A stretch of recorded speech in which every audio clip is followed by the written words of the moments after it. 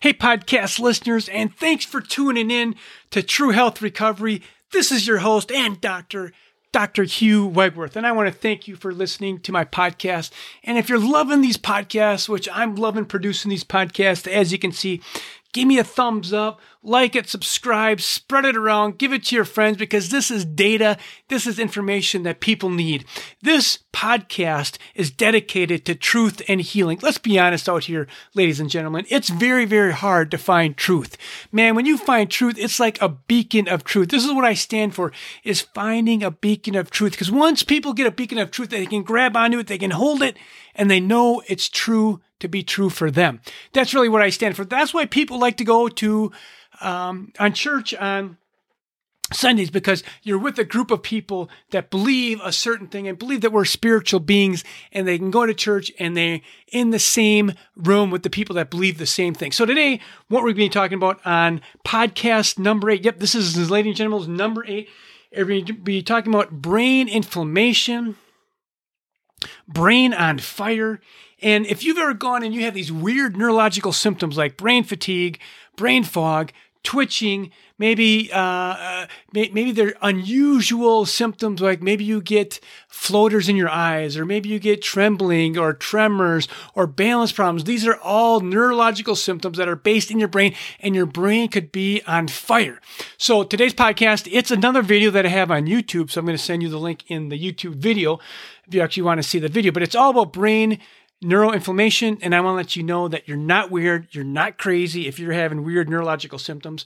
You have neuroinflammation, which is being missed in the conventional system, but it's not missed with me. We're going to pick this up and figure out what's going on with your brain and try and start to rehab your brain. So I hope you enjoyed this podcast.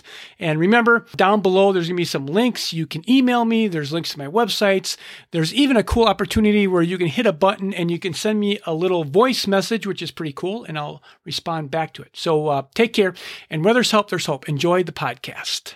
After treating thousands and thousands of Floxies, there's no doubt that neuroinflammation is being totally skipped in the functional medicine world, and it's not even on the radar in the conventional system. So do you have brain inflammation? That's what we're going to try and figure out today.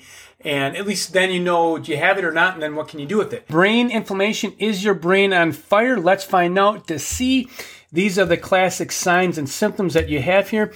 So you can see here that we have subtle, moderate, and then severe. So where do you land on the scale? So one of the big indicators is that your brain is on fire is you have weird things happen.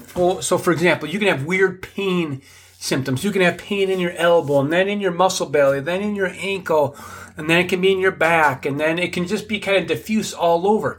Because when your brain is inflamed, when you have neuroinflammation, the pain receptors or the pain perception in your brain is kind of firing on their own.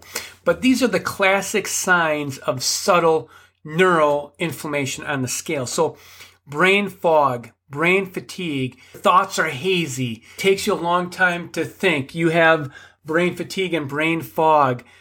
You're noticeably decreased in mental speed, like it takes you longer to think.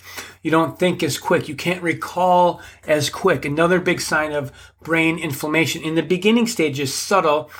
These are subtle signs is when you read something, you have to reread it. Or when you read something, just reading it fatigues you out. Another classic sign of neuroinflammation is when you're driving. Right? When you're driving, you get fatigued out. Your brain gets fatigued out, or maybe you feel tired. Driving is a lot of demand on your brain, because as you're passing all these objects, your brain and your eyes have to coordinate to see where those objects are in space. So these are another things. Are you sensitive to light? Does light bother you? Does noise bother you where it didn't before bother you? That indicates that the fluoroquinolones cause neuroinflammation and cause some kind of neuronal problems in your brain. Reduce brain endurance, brain fatigue after exposure to specific chemicals, scents, or pollutants. Now, this is very, very big. So So what I see clinically is people will say, I'll say to people, well, when you eat gluten, do you notice your brain fog, your brain fatigue, or any of your neurological symptoms get worse? I'll say, yeah, I notice that right away.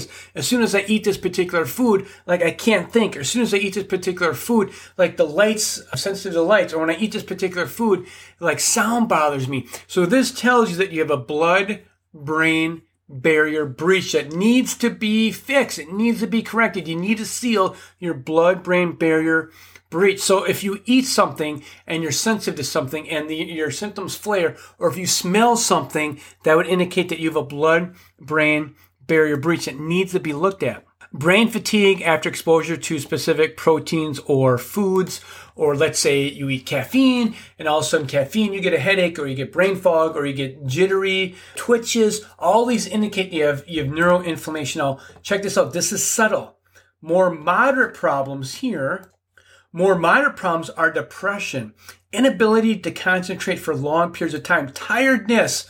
Like if you can sleep 12 hours a day and you're still fatigued out.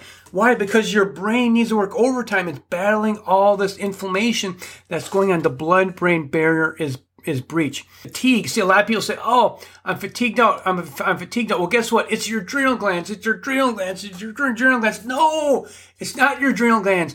It's your brain's on fire. You have neuroinflammation. Particles of inflammation, protein are leaking from your bloodstream, getting into your brain, and this is very dangerous, folks. Flaxies. I've seen this thousands and thousands of times at this point. Like I can just look at a case and go boom, boom, boom, boom, boom. This is what's happening because I've seen so many different cases and I've studied so much material.